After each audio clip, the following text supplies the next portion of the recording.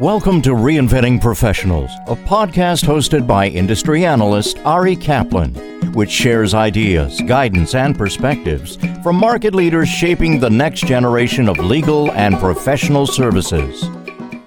This is Ari Kaplan, and I'm speaking today with Adrian Lurson, the co-founder and vice president of strategic development at JD Supra, a leading content distribution and data analytics platform.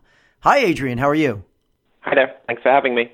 It's a privilege. So tell us about your background and your role at JD Supra.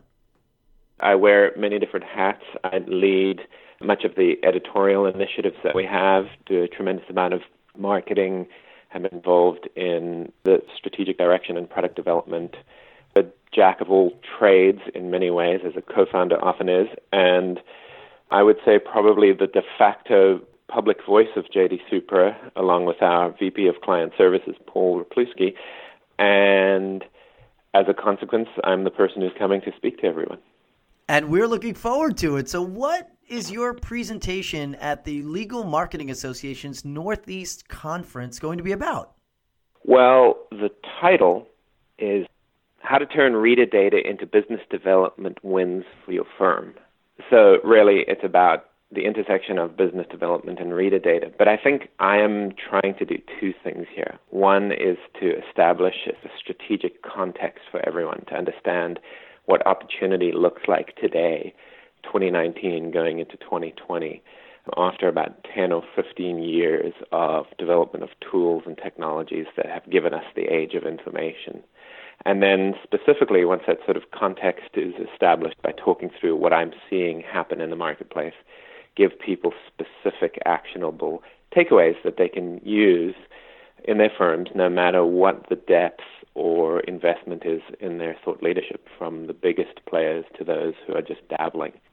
To give it slightly more context, with a service like mine, JD Supra, we get a very interesting perspective on things.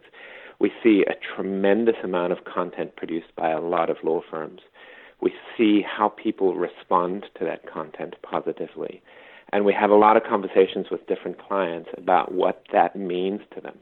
And I think what I'm talking about here is that third part, talking to our clients about what engagement with their content means and what tools they want and processes they want in order to act on that. And big picture, I think for years, most law firms, first and foremost, in this particular digital age, understood that unleashing thought leadership, which has been produced for years and predates the internet, unleashing it on the world was a credentialing activity. So really high up on the sales funnel, an opportunity for branding. This is what we're good at. This is one of the things that is at the core of what our firm offers, and these are the people who do it well. But as a credentialing activity, the primary interest wasn't necessarily in what kind of opportunities arose when people read and engaged with the content. As the dust has settled, as people have come to understand this landscape in which we're all operating now, we're all publishers, we're all experts, we all have something to say to a particular target audience, as that has really established itself in the minds of BD and marketing people, I think things have shifted as reflected in the conversations that we've had with clients and the kinds of things they're asking from us and talking about the things that they're doing internally. And one of those shifts really is to understand the large and small opportunities, the specific single instances of opportunity and the larger trends in the marketplace that can be acted upon when you look at how the C-suite and other important audiences, groups of readers, are engaging with law firm content. So big picture, I'm going to talk about what that looks like. It's very abstract, but go into specific detail with stories about what people are doing that's super smart and interesting. And then once I've established that big strategic context, talk through best practices that I'm seeing people use within firms today and things that people can take with them and use internally. And I would say, lastly, I've been asked to speak on this stuff for years, and it's really interesting to note how the prompt changes over time and the questions that are asked at these conferences change. And a couple of years ago, there was a question that kept coming up at various places, and it receded into the background again. And it's essentially, what's the connection between PR and business development? and how can we facilitate a meaningful connection between PR and business development. I would say that in my experience doing the work that I'm doing lately, I think that intersection is with data. And it's interesting, not always, but a lot of the times, the people within a law firm who own and run and are responsible for a content strategy, given the nature of their experience, tend to be PR and comms people. So they're sitting on not only really excellent content and the ability to get that content out there, they're also sitting on a lot of really interesting, useful data that isn't making its way necessarily to the BD teams, but should. And so I've had these conversations with people and interactions and experiences where it's really amazing to see what happens when PR and BD get together around things like reader data and all of the other data sets that come out of that, and what kind of opportunities arise and how people can act on it. So I'll have plenty of examples of that. Why is this such an important topic in the current environment? For one thing, if content marketing is an exercise in credentialing, the ROI then is a measure of just how many people saw our content. If we're in the business of letting the world know that we're really good at this particular kind of patent litigation, can we measure how many hundreds of thousands of people are aware of that because they saw our content? The ROI has now dropped down that sales funnel, as I sort of talked about earlier, that business development funnel, and allows people to, among other things, actually score business growth wins based on content. And this is something that many of the most forward-thinking, smart, and sophisticated content strategists and law firms out there are doing. And it's important to know how to do this so that it makes a difference within your own firm. There's a very different ROI for your content to be able to turn it into business wins. It's vital. What are a few key takeaways that you hope attendees will be able to apply at their organizations? I have this one story about a marketer that I'll tell who is super smart at doing these things, in which she makes this point.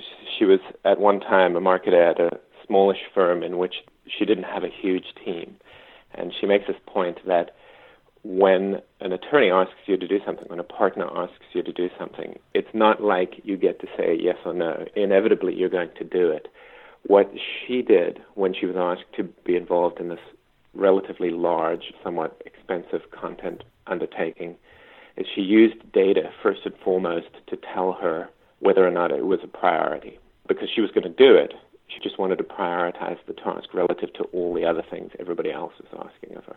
And what she learned is that what the data showed is that it was a top priority and something that the firm should act on immediately. So this allowed her to not only allocate resources to produce a whole bunch of text content, but actually spend money to produce video content. So she used data. She was wielding data in a very, very specific way. And once that had been done, she then looked at a different set of data, the response and reaction to the content that had been produced across specific industries, which we gave her the ability to do. And one of the things that she found is that her firm's own clients within a particular sector were especially interested in this content.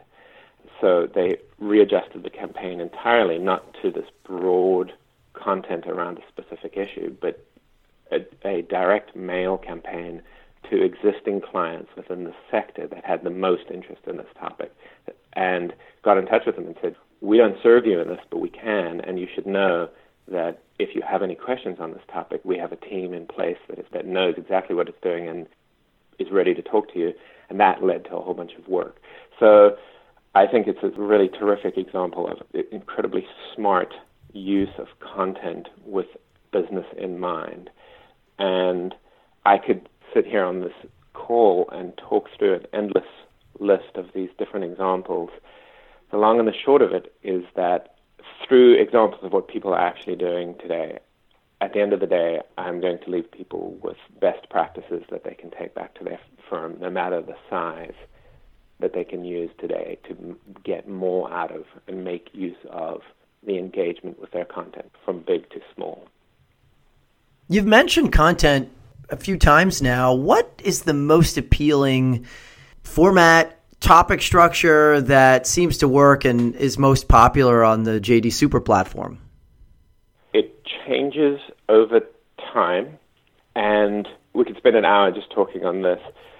There are a lot of people out there who, for some reason, are quite fixated, for example, on something like word length. What's the optimal word length? And by some rubric, you could come up with an optimal word count. From our point of view, we've been at this for over a decade now, and there's this distinction that we make. If you think about the age that we live in which it's never been easier for everybody to have something to say, there are actually two different types of information in our view, and it's simplistic, but it helps us to narrow it this way. One is what you want to know, and the other is what you need to know. And what you want to know is the type of information that drives much of the froth and energy and chatter and interest and attempted learning for marketers around all of this stuff. So I want to know my friends' recommendations for the best restaurants and movies to go to. I want to know the latest joke. I want to see a clip from the latest Star Wars movie that's coming out. And all of that is based on this fundamental understanding of the dwindling human attention span. It's very, very short. The realm that all of the people in this audience operates in is actually a realm in which there are people who don't want but need to know very specific things, and oftentimes those things are extraordinarily complex. You cannot reduce them down to a 30-second video or a 500-word piece. You'll hear people talk about video, and they'll say, video has to be 30 seconds and it has to be slick and polished. There was a period of time in which the single most popular piece of content over the span of a few months on JD Super was a very, very long video recording of a series of attorneys sitting at a panel at a law firm event talking about opportunity zones. Because opportunity zones is something that a lot of people need to know as much as they can learn about it. And so they watched that video, and it was long, and it was very interesting to them, probably not particularly interesting to many other people, but it was based on their need to know, something that they engaged with. I see content that's thousands of words long and content that's 300 words long, and all of it does well. And I think if there's any quality that can make one piece of content better than the other, it's when people don't write about the law, but write about how changes in the law impact people, clients. And I've talked about this in the past, but I think that there's a really classic example of understanding how this plays out.